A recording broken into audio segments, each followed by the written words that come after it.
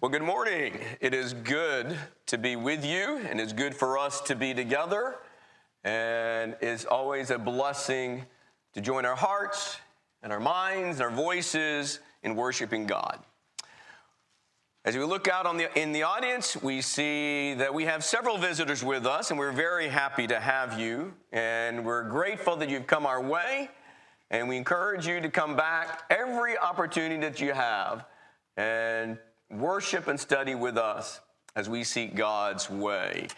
Lord willing, if you are still in the area and you are able, we plan to assemble again this evening at 6 p.m. for another hour of worship. And you're invited to come back and be with us then as well. Also want to say it's good to have some folks who've been out of town. We're glad that you're home and safe with your family. And so we rejoice in those answered prayers. And we have much to be grateful for, and we have a lot to be concerned about, but we have a great and good God who takes care of us each step of the way. In Psalm 145, we have these words: God's majesty is reflected in his kingdom. And what do we mean by that? Well, simply this, that the kingdom and the very majesty of that kingdom actually comes from God. And as a result, it in turn points back to the one who is the majesty himself. And in past weeks and months, we have looked at some various aspects of the kingdom of our God and the kingdom of our Lord and Savior Jesus Christ. From creation's beginning, man has had a God-ordained purpose. And it is a purpose that is to be earnestly and diligently pursued. But through sin, all men have strayed. All men have defiled their purpose because we have foolishly veered from our calling that's in God. And yet, in Christ, through Christ, all who have been blessed with entrance and blessed with adoption into God's Son's kingdom have answered this call, a divine call to resume the purpose for which we were created to live and do. And that is to glorify God. And to glorify God, particularly by a life of holiness and a life of righteousness. And so, with this renewed kingdom purpose, our personal ambition ought to be taking on a new drive. Our personal ambition should be taking on a new endeavor, a new objective. We know what the word ambition refers to. But let me give you a simple definition from a dictionary, which simply tells us ambition is a strong desire to gain a particular objective. Pretty broad, pretty general, but we understand that. It is the drive to succeed. And perhaps in a more kind of worldly context, in a context that often you hear people in talking about their ambitions in this life, you'll talk about things like, their ambition is to gain fame, or their ambition is to gain power or wealth. Those are worldly things. The spiritual ambition of Christ's kingdom citizens is embedded in the majesty of that kingdom. Our ambition is embedded in the fact that we are part of something majestic. We are part of something that is great and good. And when the kingdom and its righteousness are prioritized, and Jesus talks about that in the Sermon on the Mount, when that is true about us, well then, a Christian's drive, and our goal in this life is going to be tempered. And it is going to be transformed by our allegiance to the one who is the eternal majesty. The Apostle Paul actually spoke about the subject of ambition. And he describes what his true ambition is here in 2 Corinthians chapter 5. And we're going to read those verses here in the 5th chapter, verse 6 through verse 10. And so in 2 Corinthians, the Apostle Paul writes these words by the Holy Spirit, and he says this: "Therefore, being always of good courage, and knowing that while we are at home in the body, we are absent from the Lord. For we walk by faith, not by sight. We are of good courage, I say, and prefer rather to be absent from the body and to be at home with the Lord. Therefore, we also have as our ambition, whether at home or absent, to be pleasing to him. For we must all appear before the judgment seat of Christ, so that each one may be recompensed for his deeds in the body according to what he has done, whether good or bad." Paul's aim was his defining trait. It was core to his identity, and therefore he pursued this doggedly. And you think about what he says here in these verses. He was very mindful of a couple things here. He's mindful of the fact that judgment is coming. So with that, at the forefront of his thoughts, as well as the fact that life here on earth is temporal. Those two things are at the forefront of his mind. And so he says, what my ambition simply is I want to please the Lord.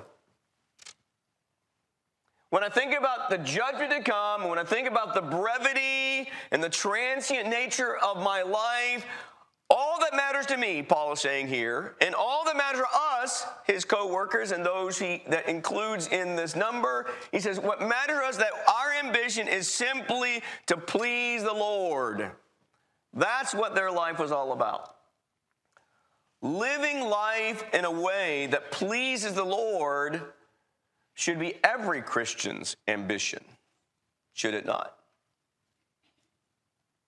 If we have called upon the name of the Lord, and he is now our Lord, and he is our Savior, and he is our King, and our mediator, if he is that to us in this personal relationship that we have an allegiance to God and to Christ, should not our ambition in this life be just to please God? To please the Lord Jesus Christ. Not just a favorable wish. There's a difference between wishes and maybe some wants in life versus what your ambition is.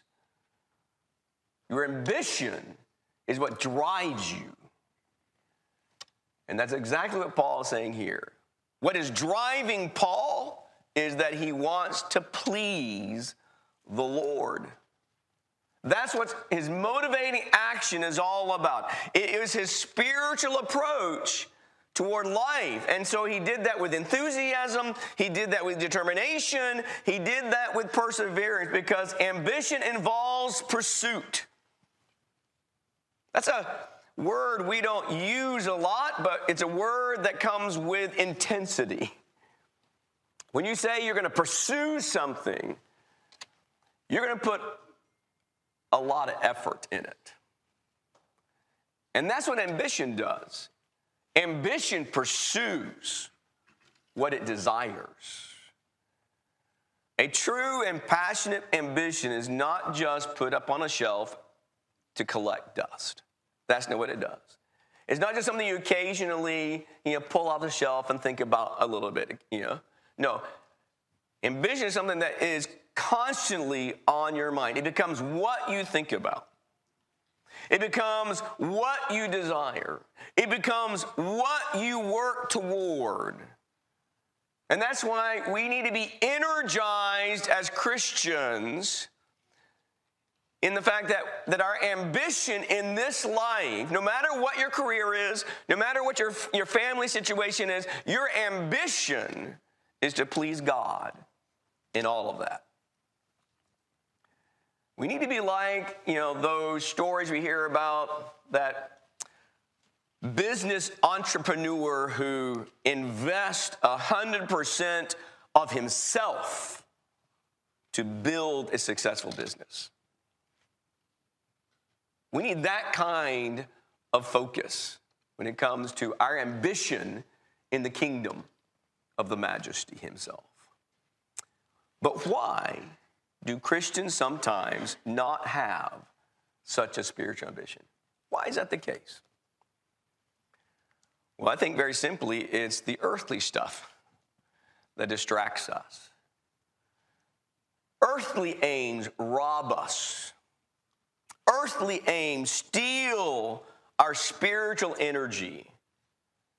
It drains our spiritual drive so that our minds and our hearts are not being set on things above, as Paul writes in Colossians. If we have been raised up with Christ and we are seated with Christ by faith, then he says, set your mind on Christ.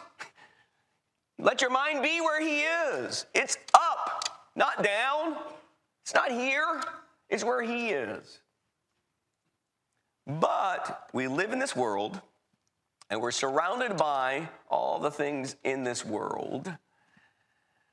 And it's easy to get distracted by all the stuff here below. And Jesus knew that, and Jesus warns us about that in the parable of the sower. You remember the third soil, the soil that was contaminated and polluted with thorns. And what do those thorns do to the good seed that's trying to grow and thrive? Well, it chokes it out, so it doesn't bear the fruit that it needs to bear, and eventually it can die completely. And it is in Matthew chapter 13 and Luke 8 when you've got those accounts of that particular soil, and it describes the things that are choking some believers, choking some Christians.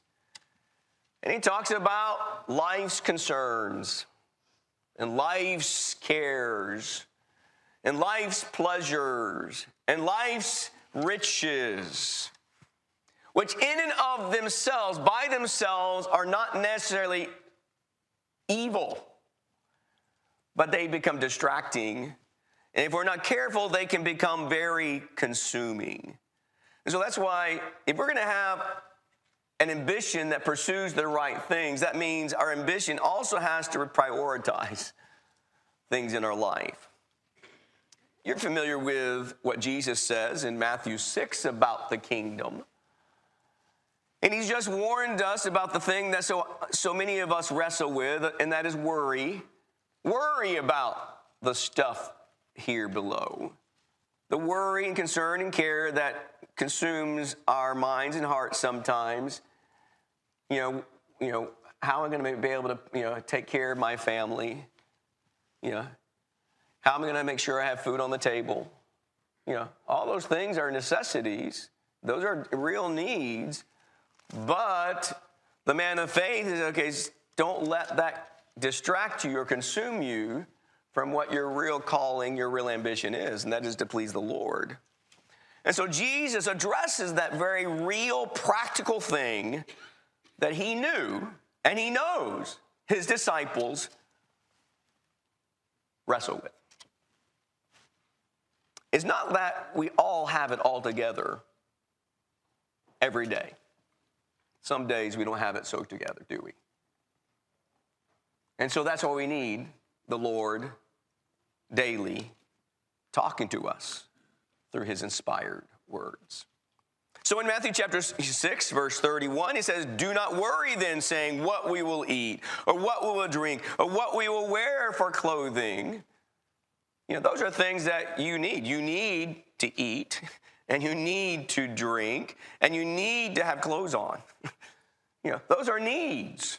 And he said, but don't worry about those things. He goes on to say, for the Gentiles eagerly seek all these things. That is, the worldly ones, they seek all these things for your, but he goes on, but your heavenly Father knows what you need. God already knows you need those, and he made you.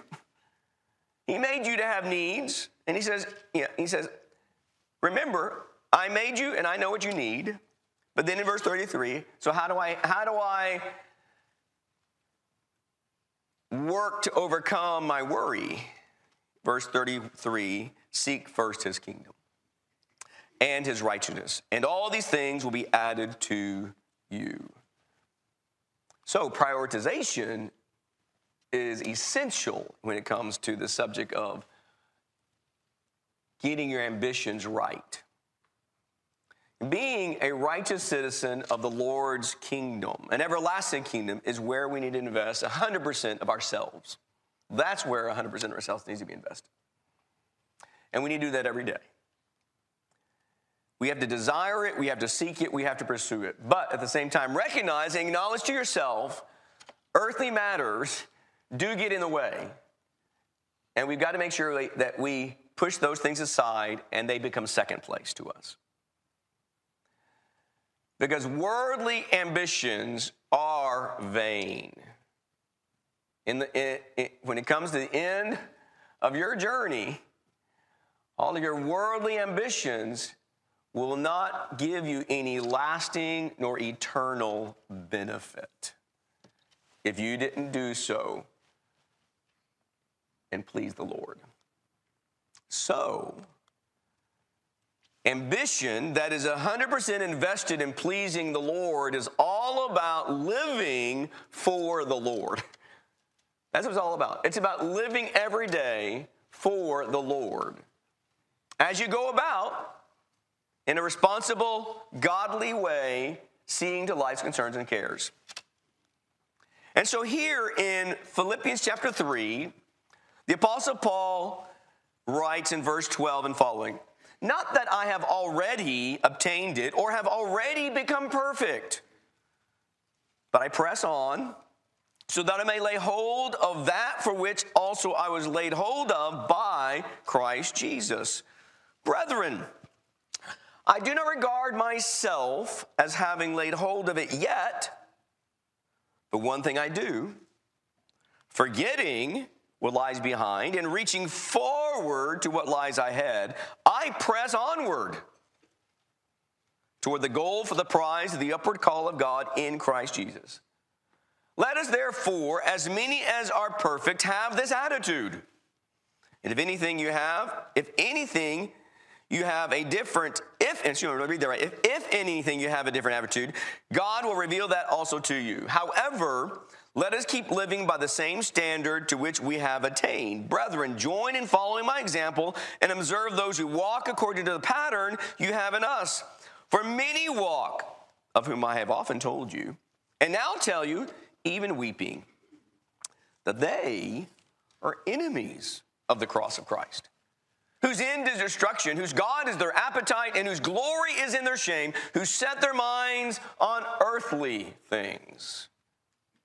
For our citizenship is in heaven, from which also we eagerly wait for a Savior, the Lord Jesus Christ, who will transform the body of our humble state into the conformity with the body of his glory by the exertion of the power that he has even to subject all things to himself. Paul says, my ambition is to please God.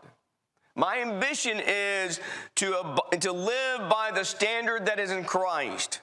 My ambition is to press on to the goal that he has set before me. But before he had that ambition, Paul was on a very prestigious path for Jewish success. He didn't always have an ambition for Christ. That was not always Paul's story. That's not the whole story of Paul. There was a time in his life before he was a Christian, before he was a disciple of Jesus, he was on a different path. And you see that here in chapter 3, verses 4 through 6, where he describes that history in his earlier years.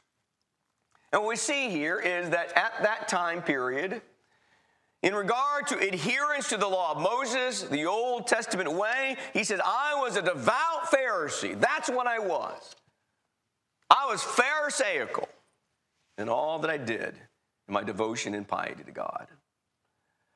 But also, he says, I was determined to promote Israel's national identity and Israel's national heritage. That was my focus. To the point that he says, I opposed any faith which I thought was anti-Jewish traditions.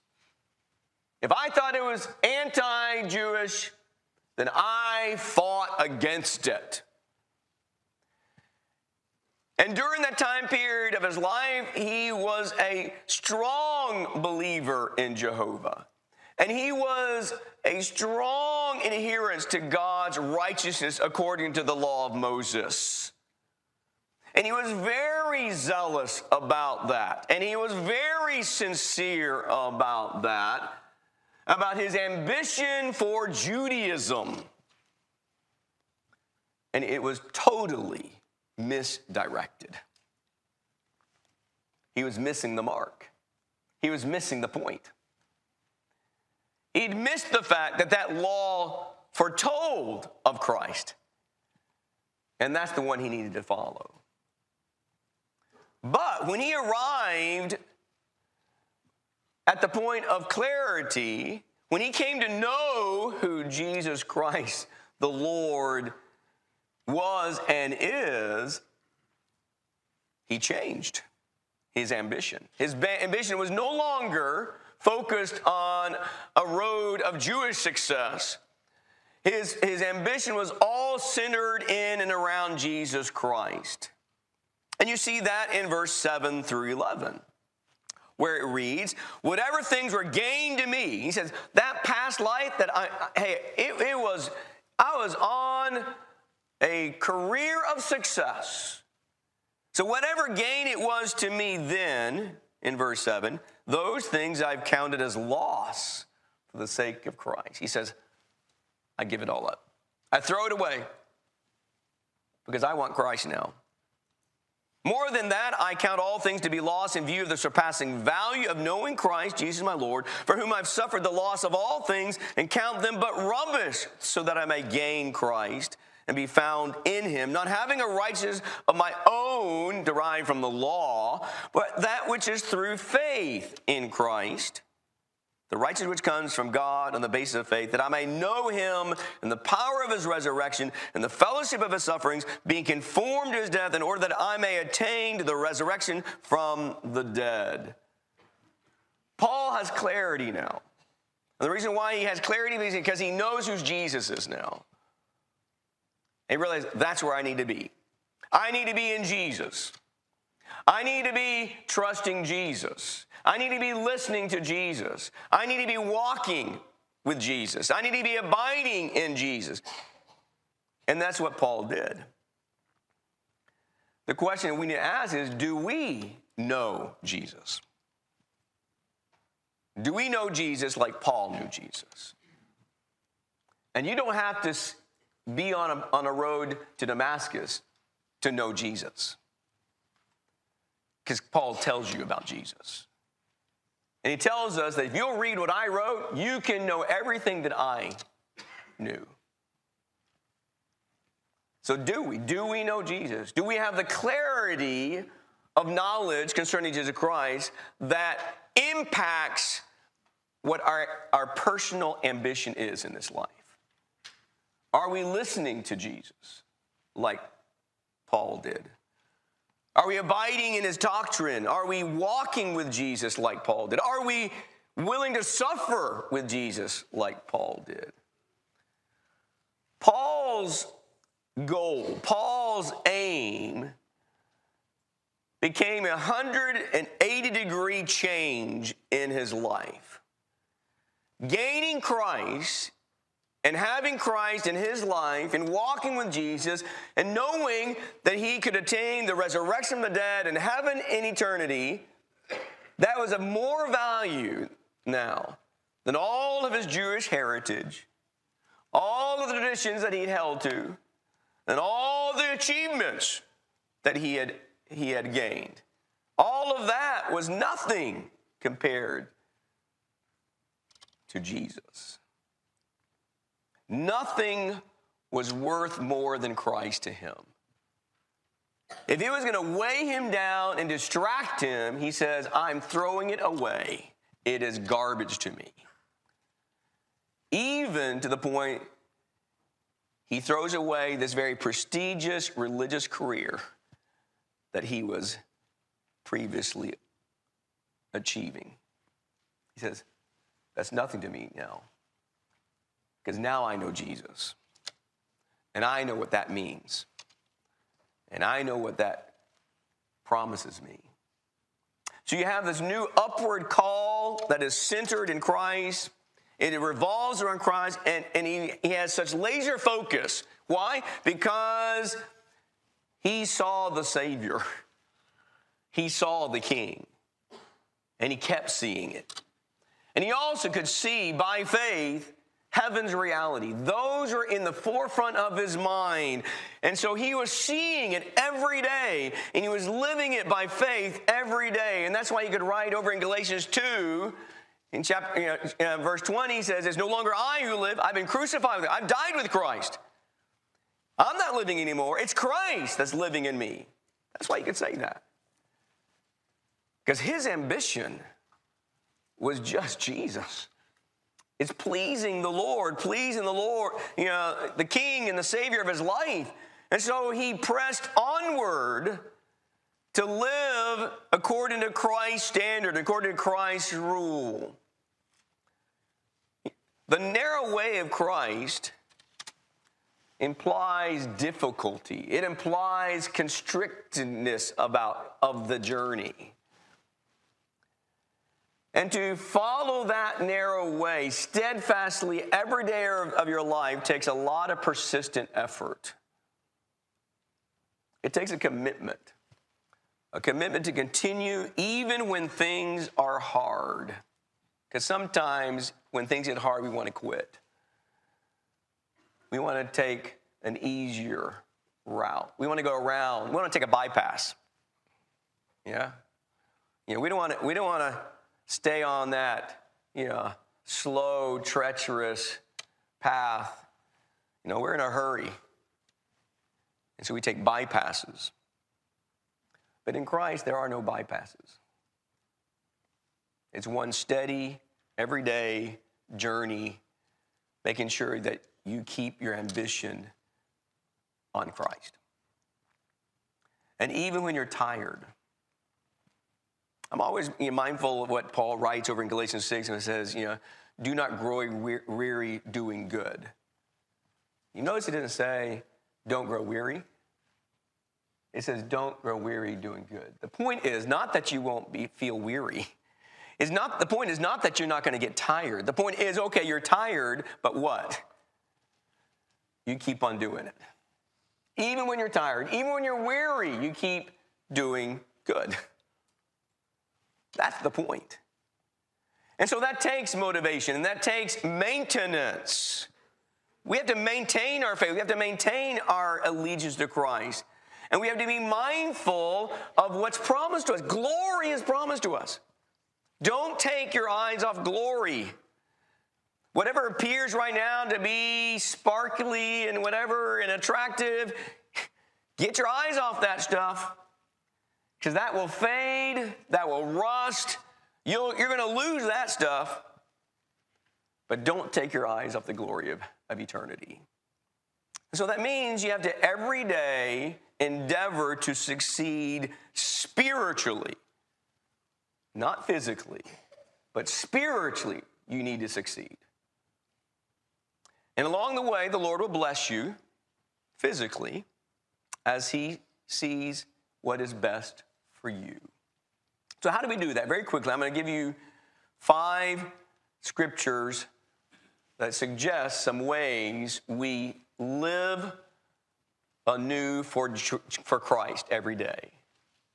One is found over in 1 Thessalonians chapter 4, verse 11, as Paul writes to another group of Christians.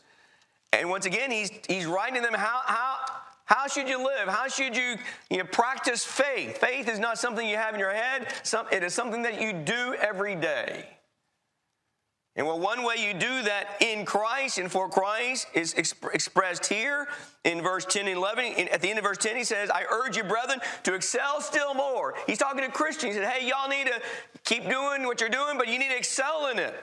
Why is that? Because your ambition is not the things of this world. Your ambition is the things above. So therefore, how do I go doing that in this life? He said, well, verse 11, make it your ambition, make it your aim to lead a quiet life and attend to your own business and work with your hands just as we commanded you. Stay out of trouble and work doing what's good.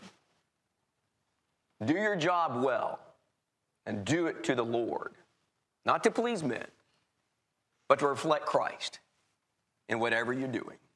Aspire to lead a quiet life and work. That's part of the spiritual ambition as we walk here on the earth.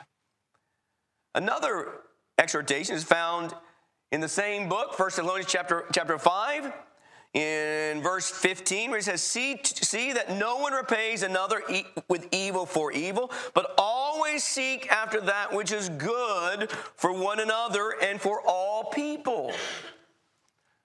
Not only do we need to make our aim and aspire to lead this quiet life and be dependable, workers, employees in this world reflecting Christ, but also he says, every day seek what is good for other people. Seek what is good for others. Because it's not just about us, is it? And that's true in your family. That's true in your workplace. That's true in the family of God. That's true in the community. How do I live every day with a spiritual ambition? Well, every day, seek to do good for others, whoever they may be. They may be someone you care very much about, or they may just be an encounter along the way, but you did something good for that person. But also in 1 Timothy, chapter 6, verse 11, we are challenged to pursue these qualities, these characteristics. He says, pursue righteousness, godliness, faith, love, perseverance, and meaning. Now, that's a sermon in itself as you try to apply what does all that mean in a practical way. But for the sake of today's, I think, we have a pretty good grasp of what those things entail. And that needs to be a pursuit in our life. We pursue righteousness. We pursue faith and love. We pursue meekness or gentleness. The Hebrew writer says it this way in Hebrews chapter 12, verse 14. He says, pursue peace with all men and the sanctification without which no one will see the Lord. You want to see the Lord one day? And I know you do. You want to see him on heaven's shores. But if you want to experience that personally, he says, you need to be pursuing these things. Pursue peace and pursue sanctification. This and these exhortations are all describing what it means to please the Lord every day when you live your life here on earth. And then finally, let's end with this. And that is over in Ephesians chapter 6, you're familiar with, the armor of God and the various components of that armor. And I just want to focus on the fact that here in this particular chapter, we have a couple verses that basically sums it up by saying, put on the full armor of God so that you will be able to stand firm against the schemes of the devil. Verse 13, therefore, taking up the full armor of God so that you will be able to resist in the evil day, and having done everything to stand firm. Put on that armor. Do not get up out of bed without God's armor on you. That's true in the home, and that's true outside the home. It doesn't matter where you are. You make sure you have God's armor on, that you are fully adorned and equipped with that armor. Why? So you can resist sin, so you can resist evil, and so you can stand firm in the Lord, because you cannot do it alone. without God's armor. You can't. You cannot resist and defeat Satan without clothing yourself with God and Jesus Christ. The kingdom of our Lord is definitely a kingdom that is filled with majesty. And as Christians, we are immeasurably blessed to be part of that. And so therefore, with this renewed purpose to life, may each one of us make it our ambition to live energetically as well as brightly for Jesus every day. But the question that I will end with is this. Are you living for Jesus? Are you living for Jesus? Are you in Jesus? Or are you living for a love of this world? Which is it? There's really only two choices when it comes to life in eternity. It's either God or not. What will it be for you today? If you believe Jesus to be the Christ, you believe that with all your heart. You believe him to be the Son of God, but you have not committed your life, you've not given yourself to the Lord in obedience to his gospel. We want to encourage you to do that today, and we are ready to assist you in that. If you believe him to be the Son of God, why not today confess that faith before others unashamedly with your mouth? Repent of the sins that you have committed. Turn from the sin that separates you from God and be baptized into Jesus Christ, the name of the Lord, for the remission of your sins, and he will forgive you. God does not lie. Will you do that? If you are a Christian, but there is something in your life that is severing that relationship in some way, if we can help you to make that right, if you need to confess wrong or you just need the prayers of the saint, whatever it may be, if we can assist you spiritually this morning, we invite you, encourage you, please come forward and make your wishes known while we stand and sing the song that has been selected.